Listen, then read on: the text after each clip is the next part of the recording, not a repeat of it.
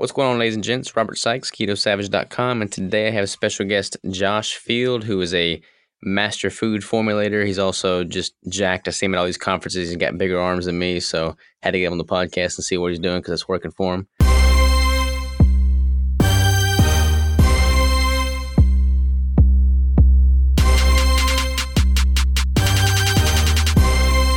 Without further ado, how are you, man? Good. Yourself? Thanks so much for having me on, Robert. Absolutely, man. Absolutely.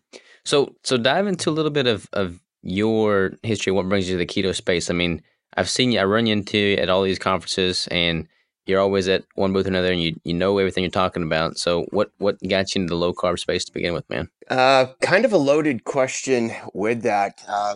Kind of give you like the back 411 history on me. I've always been somewhat of a health and fitness junkie. I got involved into really working out. I mean, going all the way back into like the early 1990s. I can remember waking up excited to watch Working Out with Sean Ray, Saturday, Sunday mornings and different things like that. So I got into it at a young age. I was always fascinated with big muscles and veins. There's always something, superhuman about that. And throughout the years, through just kind of like, being a sponge, trying to learn everything literally as fast as possible in this space, I've done everything from bodybuilding to cross training to more endurance-based sports. And with that, my primary fuel, my primary driver was high protein and high carb, and of course, just like trace fats, But about 6 years ago, my wife and I, Victoria Field, we have two little Pomeranians, and one of them, she was bit in the head when she was a puppy.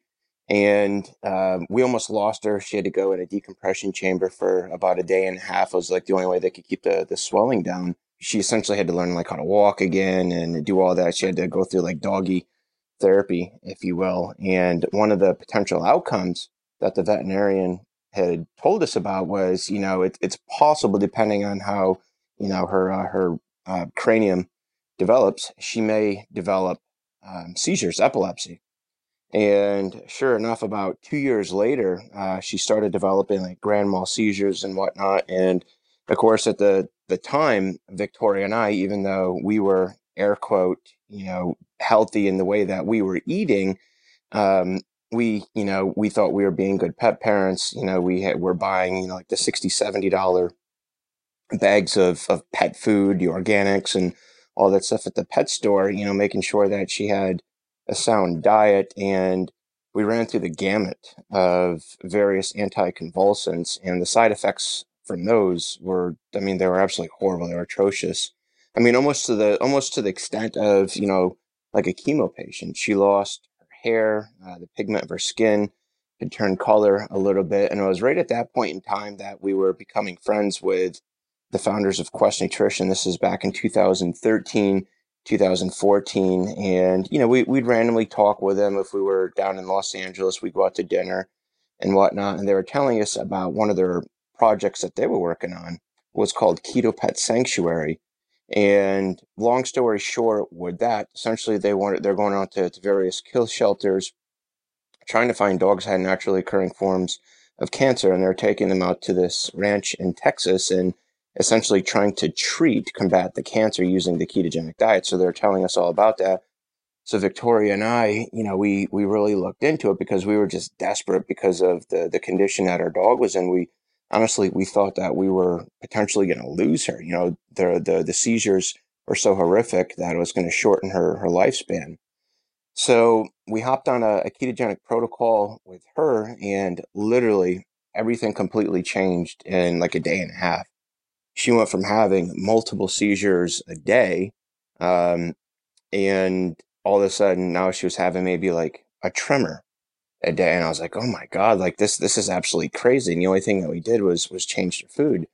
So after like a few months, I was like, maybe I should try this type of a diet, because I was eating 7-8 times a day, traditional bro bodybuilding protocol, super high protein, high carbs, low fat, like what I was saying. But I saw the health effects that I was having on my dog. So I was like, you want to know what? I'm going to try it. And this is just about 6 years ago. And I haven't gone back since. Once you get used to eating butter, eggs, and bacon and fatty cut meats, it's really hard to go back to the boring and bland rices and egg whites and oatmeals and different things like that. So that's kind of what led me down the path that I've been right now. I've been very fortunate enough to have been surrounded with and worked with a lot of the pioneers in the space, and it's kind of crazy looking back to how everything started just about 6 years ago to where we're at right now. It's absolutely insane, the entire movement that's happened from um, the food products that are available now to the daily conversations that a lot of us are having to the amazing expos and conferences, one of which being my wife, Victoria's, and Dr. Angela Poff and her business partner, Dr. Dominic D'Agostino, just really collating all these researchers and scientists and pushing the entire movement forward. It's super super exciting for me. So that's probably a really long-winded response for that, but I think a lot of people that get into this space, it's always fascinating to hear their whys. It's like, why did Hmm. you do this? Whether it's something like my wife and my situation, from a medical standpoint, to some people just starting out utilizing it to lose body weight. But I always like to hear the whys. No, absolutely, man. I mean, it's funny. Most people follow a certain lifestyle diet, and then their dogs are they feed their dog something similar. Whereas the inverse kind of happened with you. You were feeding your dog and recognized how they benefited from it and decided to jump into it as well, and then the rest is history. But it is amazing how the implications of this diet and lifestyle can have such a profound impact on everybody involved, and so much more so than just the nutritional aspect, but the community aspect. And we talk about it, like I talk about it on all the podcasts, the community aspect and how it just keeps motivating you and inspiring you to keep pushing forward and digging even deeper into the research, the people that are involved. But it's pretty profound. It's pretty amazing that a way of eating could be the vehicle that creates such a movement. Yeah, absolutely. If you think about it, though, there are three big conversation points that people that they like to attach themselves to, and all of which are somewhat controversial. But when it comes to politics, science, and religion, it's easy to kind of associate nutrition to politics. It's easy to associate it as somewhat religion, and of course, it is science related. And then when you have like such a huge movement that's happening right now, I mean, literally the FDA, the USDA, they're kind of going back, removing their former stance on what the food pyramid essentially should be. So when you have something that's creating like so much buzz, and of course, human beings being these, well, us being these community oriented species, we love to, attach ourselves to that greater movement, whether it's something that's good or bad in this situation. Of course, it's something that's really, really good. It's kind of leading us back towards somewhat of a ancestral pathway. It's a little bit frightening looking back essentially to what we've done to ourselves in the past 100 years. So I completely agree with you that, it's very, very exciting time for all of us. What do you think? I mean, I talked about this on a couple podcasts back, but we got to the politics and kind of where, the keto space was heading. And I think we're all in agreement that it has to come, it's a grassroots movement coming from the bottom up, from within as opposed to top down. But, with you having the experience you do in food product manufacturing, marketing of food products, et cetera, there's not, I mean, there's money to be made in the keto space, but it's not like I think selling a wholesome food is probably not as profitable as a lot of these engineered foods that are cheaper to produce. And the same goes true with like pharmacology. But what do you see happening, and what kind of do you see happening at the moment? Real time with these companies that have been in existence for the past 100 years and are having to kind of do a whole 180 degrees turnaround. It's inevitable that it's going to happen if you look through history, whether it's rulers or great organizations that have heavy influence to various things. Everything for the most part is cyclical, so we were led, by monetary agendas to eat essentially certain ways. I mean, people are profiting from it. There's always some form of agenda with a lot of these. Maybe the best way to say it is, prophecies.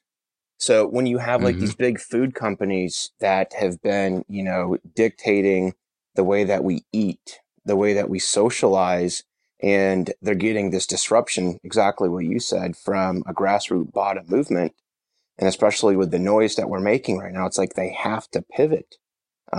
So I personally find it very, very energizing. I think that it needs to happen. I don't think we'll ever go back to the way that we were eating. I think that it's going to continue to be a slow transition. Right now, it's very buzz. I don't know if we're at the peak of the entire keto movement. And to be honest, I don't even know if in another 6, 7, 10 years, if we'll still be using the term keto. It simply just might be a way of life, a way that we eat. I don't think that we'll ever, end up going back to trace fats and high carbohydrate type of a diet. But Mm-hmm. Big Brother, they're paying attention. And if they want to continue to be in the picture, they have to pivot, they have to move. And that's why some of the shakers in the space, one of which, Primal Kitchen, Mark Sisson, huge thought leader and influencer in the space, he saw essentially an opportunity to get in, to have products that taste really good. For the most part, they did replicate, some of the not so good for you condiments and dressings that were out there, and said, hey, you can still have the same flavor profiles, however, in a healthy ingredient manner. And because of the amount of noise that he made with that, craft, they came in. And I think that it's inevitable. Some people, they may turn their shoulder at that, but I see that as an opportunity. It's like you need these small food companies to get in there to create the noise. And we can continue to drive, this entire food movement forward, grassroots. But at some point, it's like I do think that we need these well-structured organizations to really to push it all the way through. So I don't see it as a bad thing. It's right now is like the perfect opportunity. So whether it is something that is, a consumer packaged good, like your keto brick or like some of the other, amazing low carb keto companies that are out there. It's like, get out there. If you're making something in your kitchen that other people find tasty and is maybe somewhat junk food like analog, then get in there, have fun with it, make some noise. It makes a diet that much more attainable, for people that are having a hard time transitioning. I do think that you already are starting to see a little bit of demand. Some people, they are demanding more keto whole foods. I don't exactly Mm-hmm. know how that's going to play out. I have talked with literally in the past 4 weeks since the Metabolic Health Conference with 4 different food companies that are essentially trying to get in the space. You have like all of your meal prep companies that are out there, but with that, they're still targeted towards either the bodybuilding community or their perception of health because they put bright, vibrant colors and marketing and they're fresh consumable. Or now you're seeing people, companies that want to actually be formulating, a lot of your whole food type of meals. Yeah, I think I don't know. It's often viewed as a negative. When you're scrolling through the grocery store and you pick up something that's kind of questionable. It's kind of marketed towards keto foods, or keto dieters, and the ingredients are not really optimal for keto. Like they just haven't hit the nail on the head yet. But even that is just so far and beyond above what the alternative is. And even if these larger companies haven't got it figured out yet, just simply knowing that they're moving in that direction should be viewed as a good thing by us all because a bag of chips that has less processing than your standard bag of Doritos is still a step in the right direction. And I think the more waves we make, like you're saying, with these smaller companies getting in there and getting some market share, like we can't be ignored for long. Like these bigger companies, and they're going to do what they're going to do to make money. And if they see and recognize an opportunity to make money in the keto space, they'll focus their efforts there. Which at the end of the day is a good thing. It's I can see how small companies could view that as a negative, like more competition from people with deeper pockets. But at the end of the day, as long as more people are eating the right way and the community as a whole is getting healthier, I mean, that should always be viewed as a positive. Um, what do you think? This is totally kind of off on tangent, but I'm curious to get your opinion of it. What do you think about like large scale ranching and like the meat supply? I mean, I've talked to a few people lately about what a healthy alternative, not to meat, but a sustainable way of obtaining that meat would be. And that's a question that's kind of baffling, you know, ketoers and non ketoers alike, because it would be hard to produce enough meat at scale, from what I've been able to find out, anyways. If the community as a whole was going to go more towards a higher red meat style diet. Yeah, I understand the question, and my initial reaction to that is, if we go back to ultimately what's the end goal, and this kind of circles back to what you were just stating prior to asking the question that you just asked. It's like, well, even though some people that haven't hit the nail on the head just yet with the formulations, and I know that there are a lot of low carb keto evangelists that are out there that have somewhat kind of taken the role of, being like the keto yay or nayer, in the space, saying this is not keto, this is keto because of this one in particular ingredient. But I don't know if that's the right mindset right now. I ask myself, well, really, what are we trying to do? What's the objective? And in my personal opinion, I think the objective is simply just to consume less processed sugars. So even if you have Hmm. Big Brother getting into the space and they're using a replacement sugar alcohol, say like a maltitol or something like that, it's still moving the needle in the right direction. It may not suit, personal ethics and, dietary preferences for each individual, but it's an attempt and it's still furthering the entire movement. Yeah, they will get there. But I think as more people, as they start to transition the way that they consume foods from mass, carb sugar consumers, it has a hormonal effect in the body too. It's something that you've probably Absolutely. experienced, and I think anyone, if you were to ask anyone that has done keto, whether they do it long term or if they do it intermittently, besides, the increased mental acuity and all those other things that come with it, I think it's maybe safe to say that majority of the people, they will say that they eat less frequently and that they eat less. So going back to the question that you asked, my knee-jerk reaction to that is, well, in theory, we're really not going to need as much. I can be the first one to admit, in my bodybuilding days, I would sit down and I had no problem hammering down like a bolus amount of meat. I'm talking like a pound and a half. Where now, because there has been some hormonal changes with me, and oftentimes when we do eat, we're also eating it with other calorically dense foods, whether it's butters, it's avocados, etc. You fill up faster. So for sustainable farming, I think that if we continue to move in the direction of this entire movement, I think people, they're not going to be needing to eat as frequently. And especially if it's coming from farms that are practicing sustainable farming, that truly care about the carbon footprint that they're essentially that they're impacting or that they're leaving. It's also more nutrient dense as well.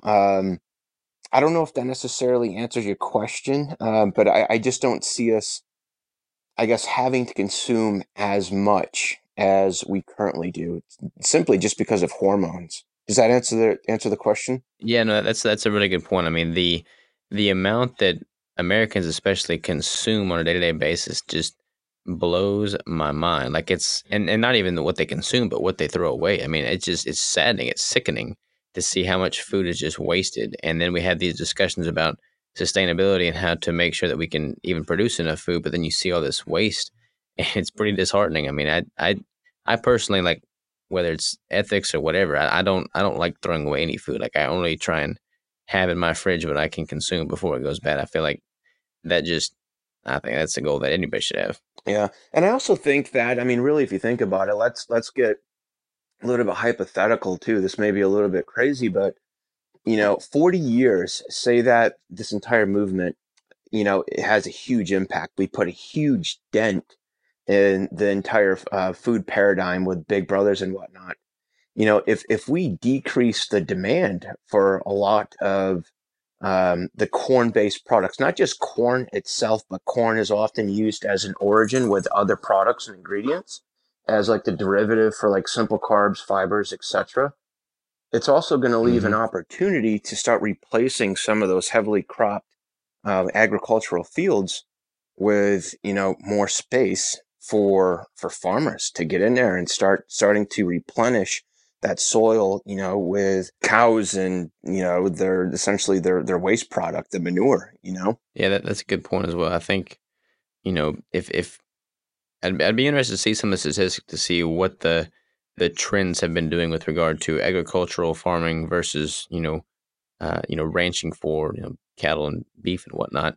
Um, but that's been on my mind a lot lately because I think as the tide turns a little bit away from these processed foods, there's going to be that increased demand for quality meats, and a decrease. I'm hoping for all the corn and soy based products, which have just through science shown to have some pretty impressive negative effects. So as long as we're moving in that general direction, I think we'll figure things as we go. At least I hope we do, anyways.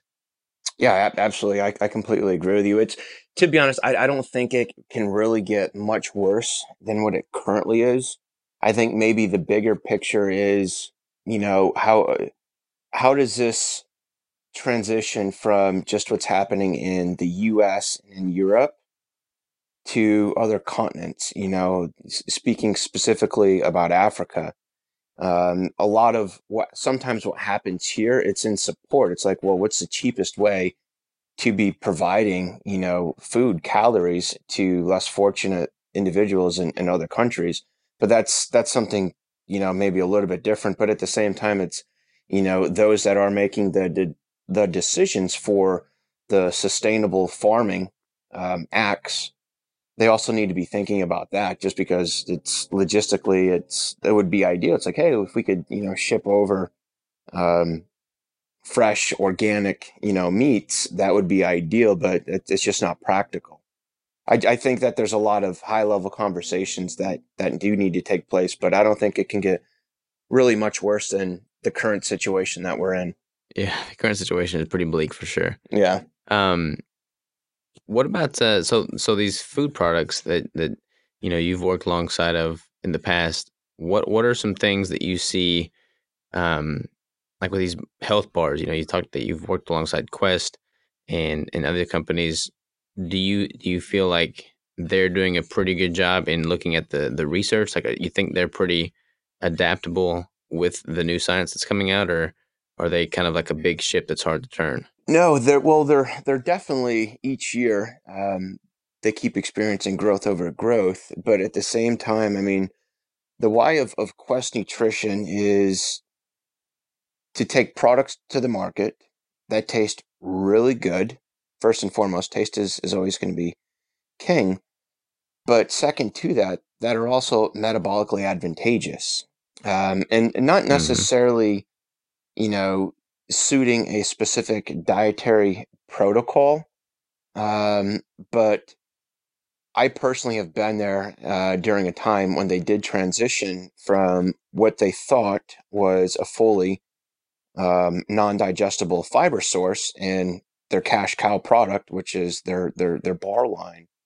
And through some extensive research, realizing that the type of fiber that was being used was actually somewhat digestible. And then through even further investigation, I mean, basically, it's the fiber that they were using was fully digestible, and their whole thing is low net carb, and still is to this day. So when they found that out, I mean, literally, it was like an abrupt stop of production and a pivot And that was something that was really, I think, eye-opening to me, is that, I mean, literally these guys are on, the cusp of innovation, especially with food technology.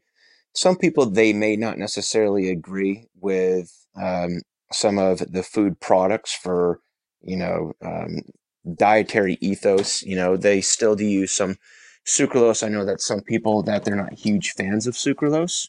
But I mean, really, it comes down to options. Well, what's the impact that trace amount is having on me? And then depending on what your answer is, then it's like, well, if it has it and it doesn't suit my preference, and don't necessarily consume it. But as a company continues to grow, and I can't necessarily speak for them right now, I can tell you that, because of the size and the popularity that they are, from an ingredient supplier standpoint, just about everyone, they want to work with Quest. So as the suppliers, as they're innovating and coming out with, better polyols or more bioavailable, proteins and raw formats and this and that, essentially big companies, they get first pass at it, and when I was there, running business development and doing food formulation, I can't tell you, how many times throughout the day. I mean, three-quarters of my day was, taking meetings, sitting down with suppliers, and oftentimes they were pitches of this and that, so they're going to continue to innovate based on what their needs are with the latest and greatest, um, really ingredients that are out there. And that's something that absolutely I love about Quest, is they really do care about the health impact that their products are having. Do you recall what the fiber was that they were using that did have the impact? It was isomaltol oligosaccharide, IMO specifically.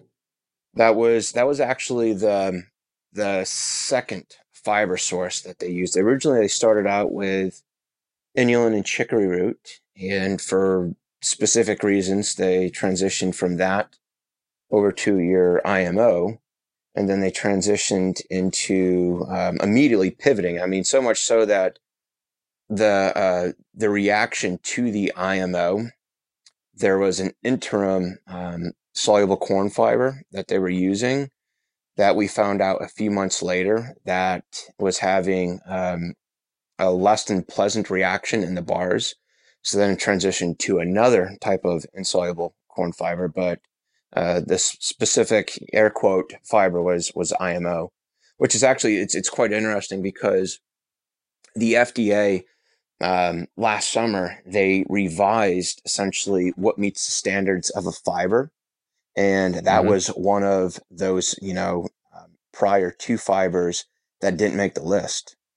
And sometimes it can be very confusing to those that are like really trying to getting into understanding ingredients on labels, is oftentimes you have ingredients that fall under trade names on labels. It's like, a perfect example is, you may have, and there still are companies out there that are using IMO, but it's falling under the trade name as a prebiotic fiber, and which is something that's really easy to switch out. So it's like they can kind of hide behind certain things. Um, but it's good to know that that was something that was recognized. And for those that are currently using that, I think they have an 18 or 20-month grace period from the time that was mandated. So I think it's sometime in 2020, that if they are using it, if they are using IMO, or a fraction of IMO, it'll have to be moved from fiber into full carbohydrate content or value. Are there any other lesser known ingredients that would be a shocker to some anybody that might be listening when they think they know what a certain ingredient is, then they find out, after the fact that it has a totally different effect? Are there any other, misleading ingredients that people should be aware of that come to mind? Not immediately coming to mind. That was like the big one. That really was a big one. And, it's kind of funny how, looking back, my wife and I, we've had three different actual fitness companies, from group training companies to personal training companies to online nutritional coaching. And we founded, co-founders of an NPC show, back in Central Oregon. But when we were doing nutritional coaching, this is in 2012, 2013-ish, right in there, we were using Quest bars, and at the time they were using the IMO, and we weren't testing glucose levels, but we Mm-hmm. noticed that at a certain point when an individual would stop getting, they'd stop making progression and leaning out, we would remove the Quest bars at some point. That was like the the last indulgent thing that they would necessarily have in their dietary protocol, and we would remove that, and there would almost be like an immediate response from that. So we started questioning, looking back, or like, well, I wonder if that was because they were actually digesting it, and it was almost equivalent to, say, keeping in that extra 20 grams of carbohydrates, or more so to like anyone in the bodybuilding space, that's like a half a cup of oats, just because it's still a slow digesting carb. um, but nothing really pops out in my mind, something that is misleading. I think that there are ingredients that companies are using that are multifunctional, which sometimes can be a Mm-hmm. little bit confusing. Like a perfect example would be dextrin. There are some companies that they list dextrin as a fiber source, which sometimes it's confused with dextrose. So if you're a keto head or a low carb head, you're like, I can't have dextrin because it's dextrose, and they just don't understand the difference between the two. But dextrin specifically has like 4 or 5 different kinds of dextrins. So you have a resistant starch dextrin, which falls into a category of its own. You have alpha dextrins, you have beta dextrins, and then you have highly clustered dextrins, or in the bodybuilding or in the sports performance carb space, your highly branched cyclic dextrins. Um, so that's the only one that necessarily comes to mind. But for those looking at it, it's like sometimes if you're not specific enough with the type of with the ingredient that you're actually putting on um, a label, it can be a little bit confusing. And it's actually one What's of the what? things that I'm helping companies out with right now is, making sure that the ingredients that they're using, they're putting their best foot forward, being as hyper specific with the type of ingredient that they're using. That way, it's not as confusing to the consumer. Yeah, I think as far as consumers concerned, the keto space is very hypersensitive and focused in on that, which is good. It kind of keeps these companies honest. There's still a lot of ignorance out there, but for the most part, like it's cool to see companies striving to not mislead their end user. Um, what do you think about sweeteners? Like, there's a lot of different sweeteners out there now. A lot of natural sweeteners, man-made sweeteners. Do you have like a preferential sweetener that you would suggest people gravitate towards? That really comes down to what and when the person's trying to achieve. I personally, I there are some artificial sweeteners like sucralose. I don't mind sucralose. I don't consume a massive amount of it. Sometimes I'll literally put just enough sucralose on one of the tips of a fork. I mean, literally just enough, one of the tips, whether it's a 4 or 5 prong fork, to put in my coffee to use it, just because of how potent it is. So I really don't mind sucralose. I know that there's a lot of controversy. It's like, does it have an impact on blood glucose levels, this and that? But if a company is using that, going back to what is the big picture? Getting someone to consume, um, say say they drink 4 or 5 cans of Coke or Pepsi a day, which has sucralose or like other sweeteners in it, to get them to drink, say, a beverage that has zero carbs, but it still does have that artificial sweetener. It's like, well, we're still moving in the right direction. But for like some of like the very sugar alcohols that are out there, I would say hands down, right now, the best one is probably erythritol. And then with that, there are a bunch of different iterations of the types of erythritol. I'm gonna put myself on the hot seat here. What would you critique on the keto brick ingredient list? Like, if you were to, look at that formulation, where does it fall short? Where are there holes? Like, is there any negatives that glare at you from that perspective? Off the top of my head, um, You use flax, right? In some of the bricks, the coconut cream we just launched does not have any flax, but the other ones have flax. Yeah, I would have to have the entire ingredient deck in front of me, but I do, from what I can remember of the bars that I've had, um, seeing flax on there, and it's not that flax is something that's it's an amazing, for like an insoluble fiber source, absolutely incredible, very healthy for you. Once those essential fatty acids are broken down, they oftentimes they can convert into various sex hormones.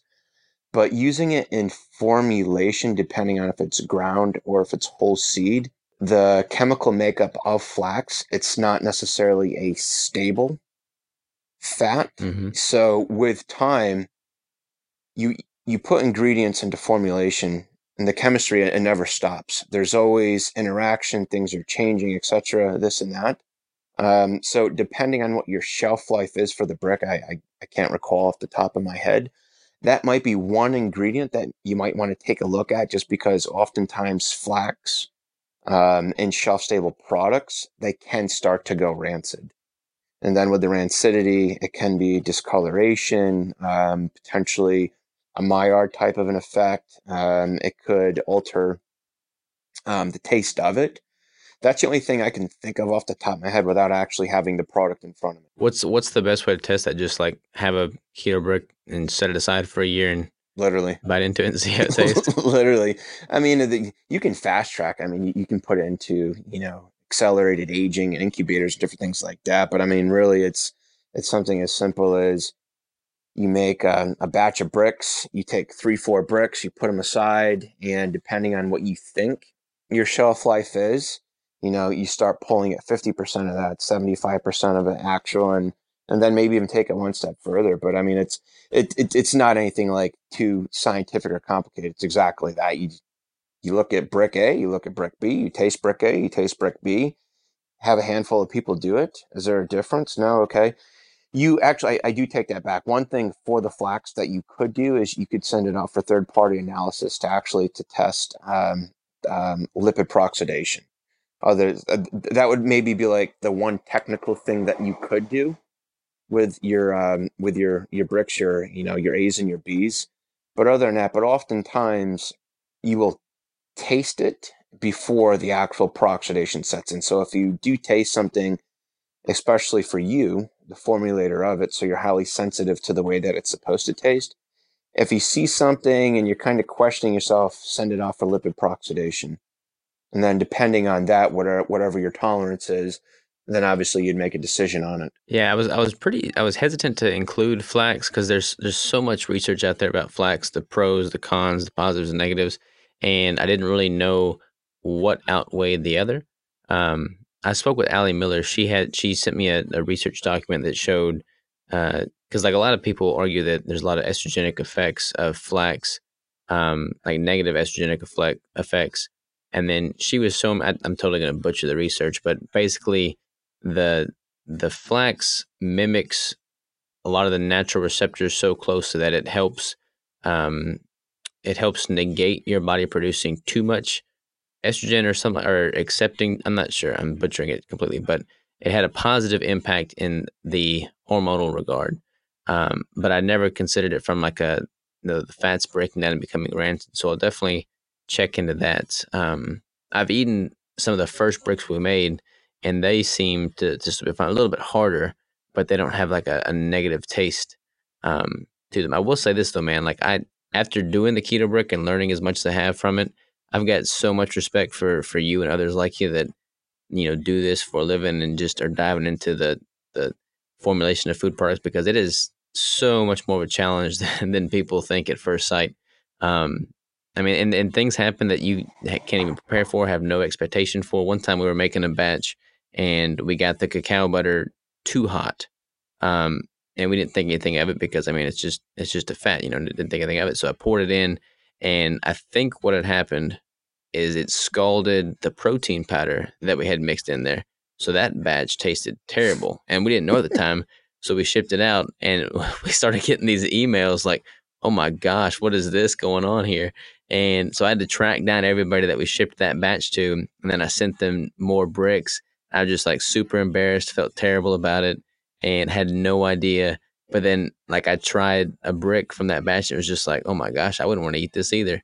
So since then, we've basically been like, keeping close eyes on all the temperatures, things that you wouldn't think to even pay attention to at first glance, but have a huge impact. Oh yeah, and part of that, you're right. It's like you don't know what you don't know, and I mean, of course, you could implement certain QA QC processes and protocols when you're making those, and most likely you had an instance in which you're like, oh crap, maybe we need to start tasting these before we ship them out. But sometimes it's until it happens, you're not necessarily too quick, to do certain things unless you don't, know exactly what you said. It's like after the fact you went back, you're like, oh wow, maybe this doesn't taste great, But yeah, Hmm. it is. It's one of those classic sayings: you live and you learn. I mean, it doesn't matter if you're small first getting into the space or if you're a large company. I mean, anytime that you do make changes to a formulation, and you can have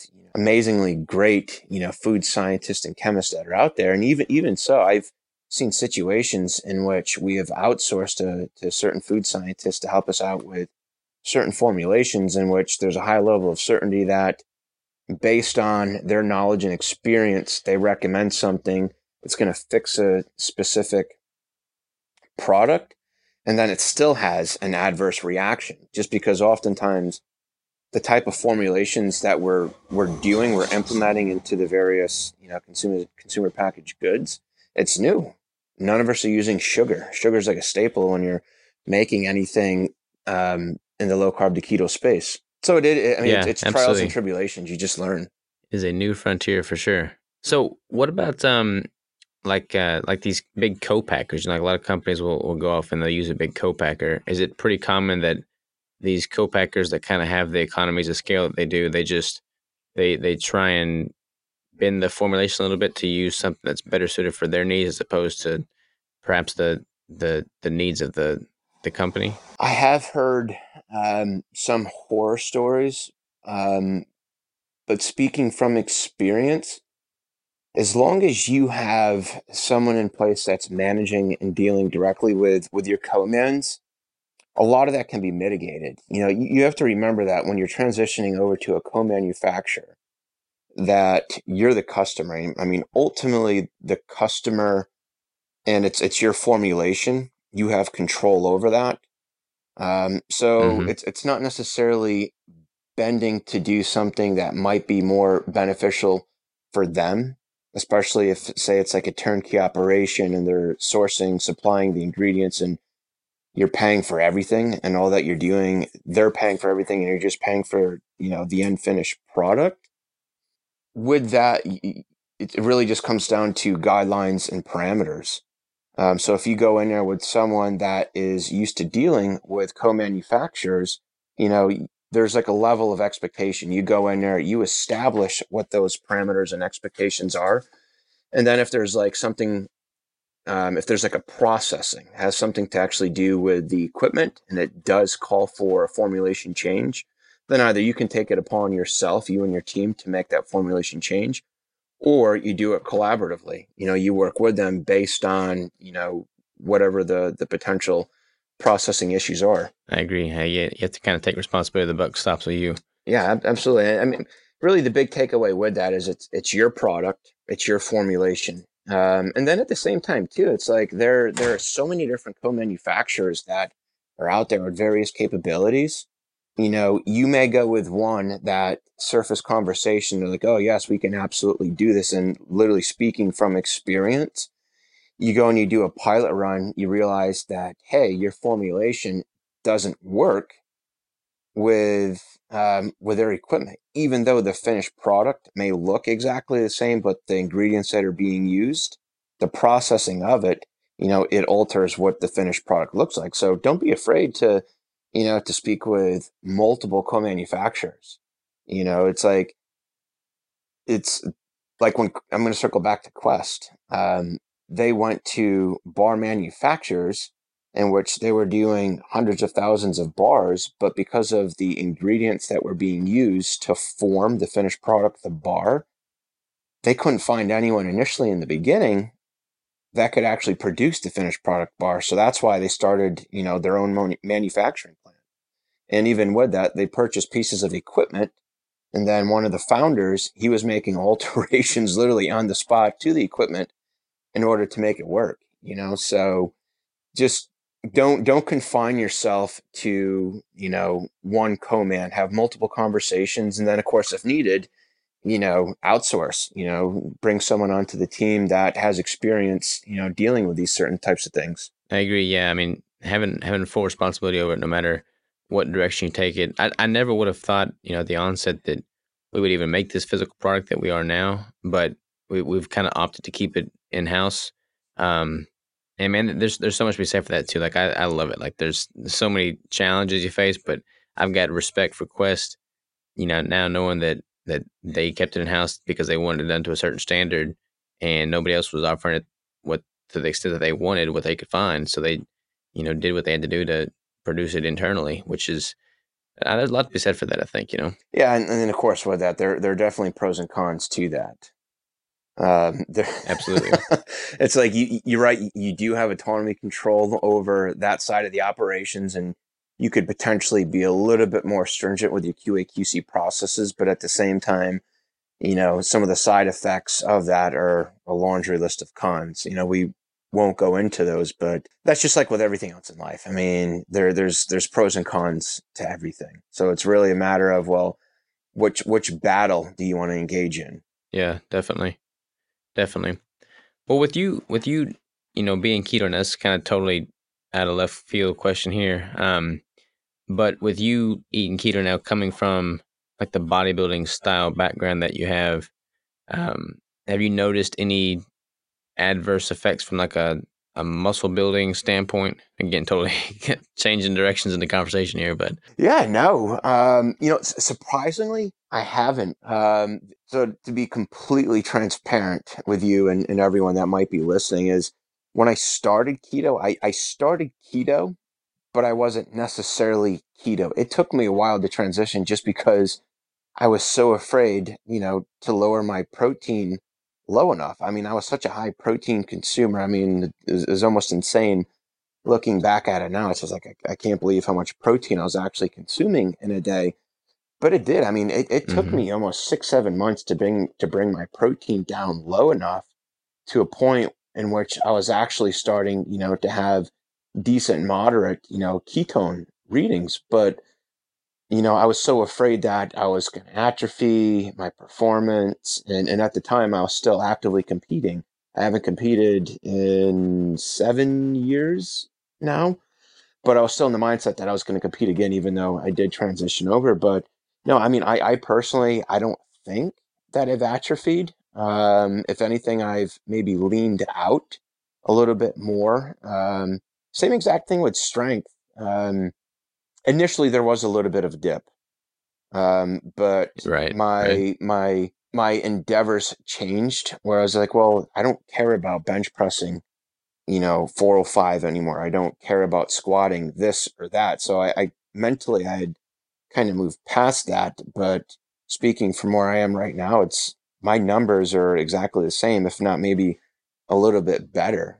So if there are people that do questions like, oh, you can't gain muscle, you can't competitively compete, on a ketogenic type of a diet. It's for the most part, it's been disproven. I know that there are a couple different labs out there that have looked at this. I know that Dr. Jacob Wilson, they've looked at it from an endurance standpoint. It's been validated time and time again that a ketogenic diet, a well-formulated ketogenic diet, can be extremely beneficial for those types of endeavors. do you think, you know I feel like you've had a pretty good, behind the curtain look at like the supplement industry, the food product industry as it relates to, marketed towards performance athletes, like all the GNCs out there.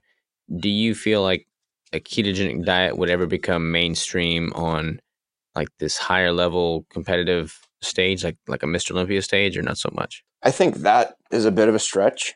Yeah, possibly. You're definitely going to have some. You're going to have some outliers that I think that they will do it. They will attempt it. Um, Somewhat of a modified, kind of like a Dave Palumbo or Dan Duchesne or anything like that. They were huge low carb advocates. Were they in a state of ketosis? And that's another thing too. Actually, I'm going to kind of go off, veer from the path a little bit. Is I think sometimes people they get confused in, I mean, really what can lead to a ketogenic diet. Sometimes just a large enough caloric deficit. I mean, technically you're in a state of ketosis, in which with that, depending on how severely calorically restricted you are, you can still, reap from some of the same benefits of more of much higher fat, more of um, adequate caloric intake or something like that. So you might have individuals that are up there that are, higher protein and maybe using some fats, for energy and maybe for hormonal support, but, suppressing their carbohydrates. Some of them, they might be in a state of ketosis, but, it's a matter of, well, did they get on the stage approaching, their macros from like a 1-to-1 or 2-to-1 or something like that? Maybe. I Mm-hmm. know in conversation with you that you've done it, and I think like one of the very first comments that I made with you, your fiance showing us some pictures before we actually met. I think it was at a KetoCon last year, and your glutes are all Mm-hmm. ripped up, and just in small talk, you were like, "Yeah, I did it," and like my fat consumption from a caloric standpoint was actually higher than my protein, and which that kind of blew my mind. I was like, wow, that seems kind of tough or almost impossible, but you're that N of one that did it. So how come someone else can't do it? And Yeah. I think I was calling you like buns or glutes or something like that. Cause I was like, dude, he got ripped up, with a super high fat diet. So yeah, I think Yeah. it might happen. I remember that. Yeah, it's I don't know. I think at that point my fat was like 145, I think, and my protein was down to 65 grams. So definitely heavily weighted on the fat side. Um it's interesting though. I feel like the bodybuilding space, they're just so biased against the higher fat ratio. They're just so, you know, entrenched in their traditional philosophies of having to have higher protein to be able to sustain muscle and looking at carbs as being muscle sparing, that I feel like of any demographic, they'll probably be one of the latter groups to consider the keto diet in its true form for a competitive, prep strategy. But I don't know, I'm trying to move the needle a little bit in that direction. Yeah, and you want to know what? I don't blame you. It's like I know that you coach athletes as well. So Mm-hmm. it's like the more people that you get that are doing it, you continually to increase what that pool size is. So it's like you're the N of one. So if you do get another competitor up on stage that has very similar results, I mean, and truly is in competition shape, dude, get that information out there. Allow for other people to see that. One thing that I think is going to happen maybe prior to that, is kind of like your post competition phase. I think that you're going to Mm-hmm. get more and more people that are understanding the importance really of why we all need fats, for hormonal health and all the other benefits that come along with it. People that are going to use the ketogenic diet to renormalize to get back to that homeostatic state using the ketogenic diet than, like an air quote reverse diet in which everything is brought back in moderation. I know that there's been a couple different studies that have looked at this, and the two different cohorts, you had one that did a reverse diet, keeping protein at a fixed number, and then of course weekly bumping up, in small amounts, the carbohydrates and the fats, compared to, the other cohort in which same exact thing, you had your protein held as a constant. They kept their carbohydrates still minimal at trace, but they focused primarily on their fats. So the weekly increase in calories came from the fats, and they saw that the cohort that focused mostly on adding calories from fats that the time recovered back to actual true homeostasis was like almost half the time that it took the other cohort to do it. So that was like an eye opener to me. I think I first saw that like 3 years ago, and if I were still helping competitors out with diets and whatnot, that would definitely be a conversation that I would be having with all my clients. Um, I found that very eye opening. Yeah, it's interesting you say that because the competition prep and like the peak week and like when you're sub 5% body fat, that gets all the attention. That's in the limelight. But for me, what was the most eye opening and the most convincing that okay, this is there's something here was the post competition phase. Like normally and in the past, I'd gained 20 pounds in 24 hours post competition just on, binging on a big refeed meal after the show and gaining a whole bunch of water weight and just looking terrible and feeling terrible. And I didn't have any of those negative repercussions with the ketogenic diet. And I feel like it's because my hormones, everything's going to be affected when your calories are that low, no matter what diet you're using.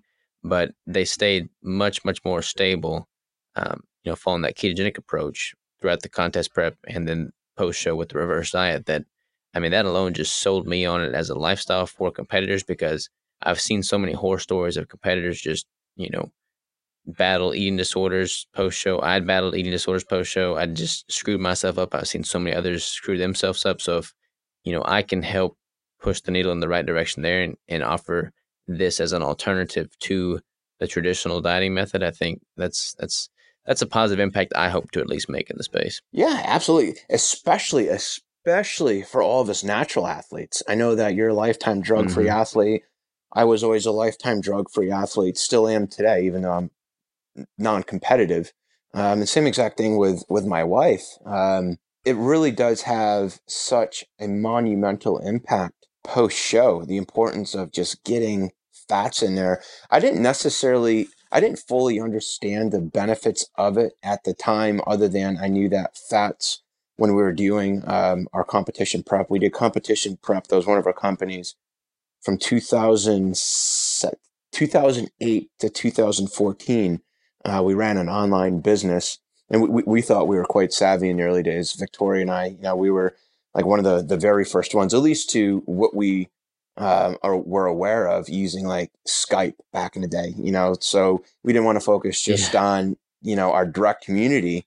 We had clients across the country. We had clients in other countries, which was really cool. But going back to what I was saying is like I knew that there was an importance in the fats for hormonal purposes. However, I Hmm. wish I would have kind of gone all in, because the mindset back then, coaching clients was, all right, let's get those carbs back up. And usually my approach, regardless of the approach to get the competitor lean, competition lean, it was immediately right out of the gate, post show, I would always do 30%. That was just kind of like my default. Then, of course, depending on how the individual responded to that post show, 30% of total calorie intake was immediately was fat. And then based on that, how the person responded week to week, I would bump carb up a little bit or maybe bring fat up a little bit. But, like what we are just talking about, right out of the gate, I probably would have set fat even higher than that and focused, what would place much more emphasis on bringing the fat up higher and higher and higher, just to bring them back, especially for guys. I don't know about you, but the handful of natural competitive male bodybuilders that I knew up in Central Oregon, big thing was libido. If the libido is down, that's kind of like a confidence dump, so it was Yeah. getting You just have to kind of like go into it knowing that you're not going to get any action there for the last few months. yeah, so it's like, no pun intended, but getting that back up, getting back to where, it essentially should be, so, and of course that's, I mean, really it's going to come from, initially it's going to come from, the effects that the fat has on the body. And then like what you said, just overall getting those calories back up, pulling out of that deficit. Yeah, absolutely, man. It's so cool, kind of like what we were saying earlier about the food. Like you live and you learn, but there's so many parallels between the foods we eat, the way we perform, the science, the research, the religion, like you were talking about earlier. the politics. I mean, it's all intertwined, and it all presents an opportunity to learn and just dive deeper and deeper. And it's just addicting, man. Like I love it. Like I love meeting people like yourself at these conferences and having you on the podcast now and just diving into your brain and seeing what your take is on certain things and just constantly learning and growing and being better tomorrow than you were today. Yeah, absolutely. And, one of the things that I oftentimes I like to talk about, um, Victoria, we no longer help competitors out, but if there's a bit of information that, if I were to say, I wish I knew then what I know now, going back to those, especially, like you, because I know that that's one of the things that you do.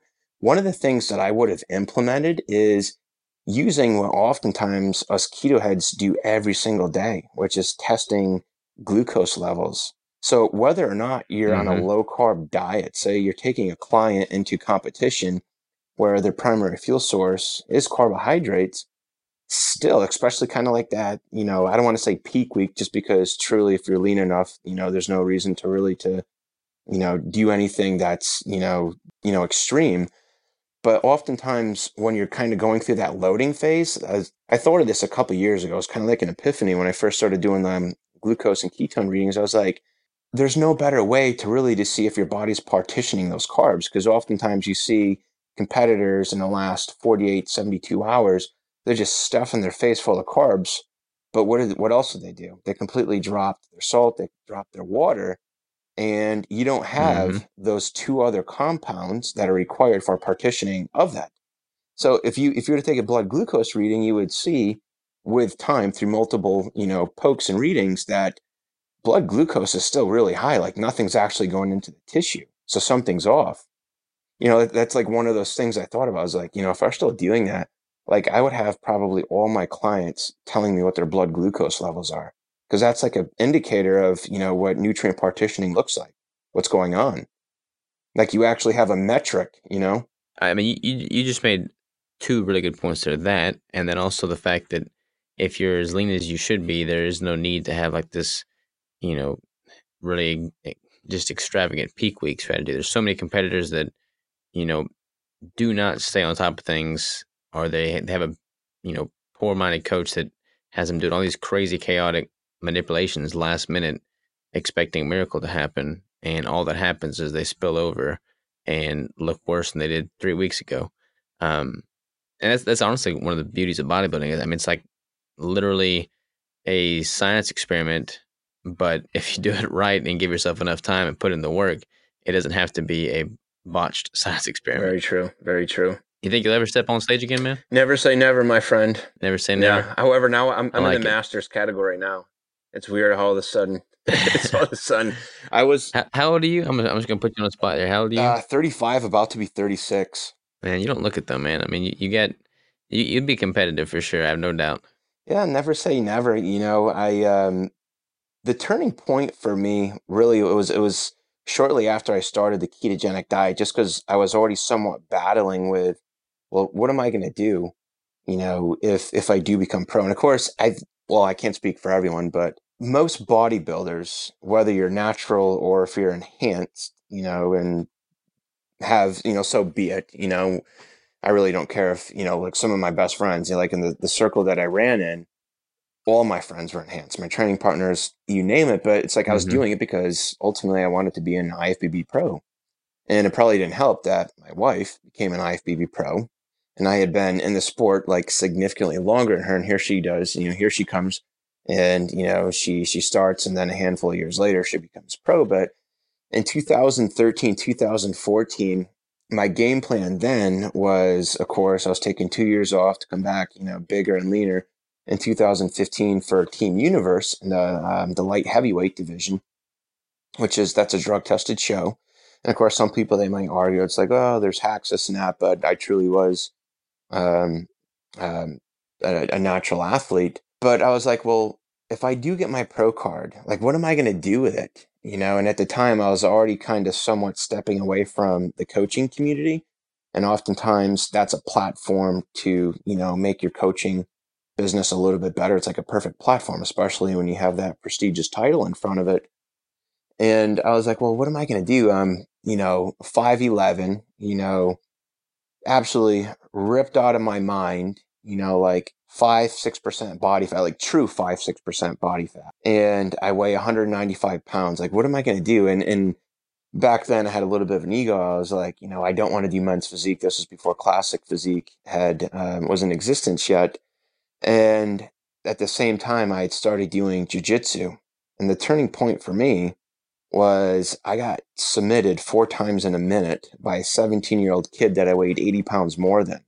And I don't know why that was like such an eye-opening epiphany for me. I was just like, well, what matters most, like in a real life situation? And I was like, maybe I don't necessarily care about, being the biggest and the leanest guy, and like in my mind, I was like, oh, I'm going to be the next Skip LaCour or something like that, the best, natural bodybuilder to existence, in my opinion.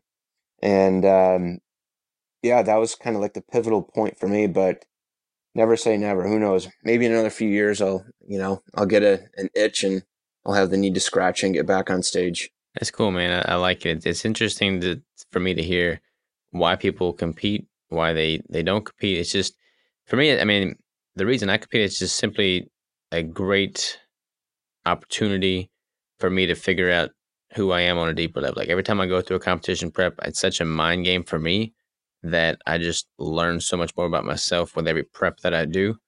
Um, that's my motivations behind it. But a lot of people, like you're absolutely right about the pro card. Like a lot of people, they put the pro card on this pedestal and they just assume that when they get it, all their problems will be solved. Where in reality, I mean, especially in the natural bodybuilding realm, it really means nothing. I mean, IFBB pro title, I think probably holds a lot more weight, but like the natural pro title, I mean, that's not really going to get you anything from a monetary perspective. Yeah, if anything, you state whatever organization that you're with, and more times than not, people can be like, "What is that?"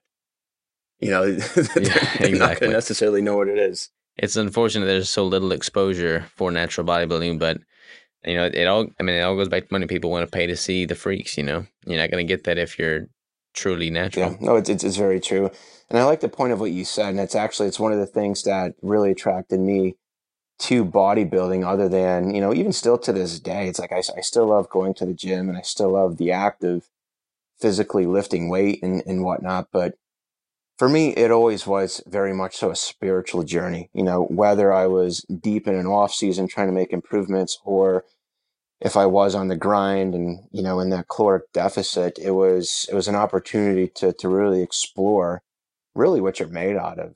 So that statement completely resides with me. Absolutely. Well, man, get that itch again, and it'd be cool to join you on Yeah, stage. absolutely.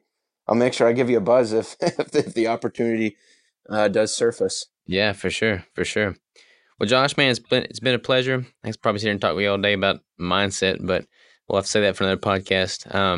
Where can people go to find out more about you? Probably the best platform is I'm not that active on the social platforms, but you can check me out on Instagram, JRField12, LinkedIn. I've been a bit more active on LinkedIn lately, and then just my name, Josh Field.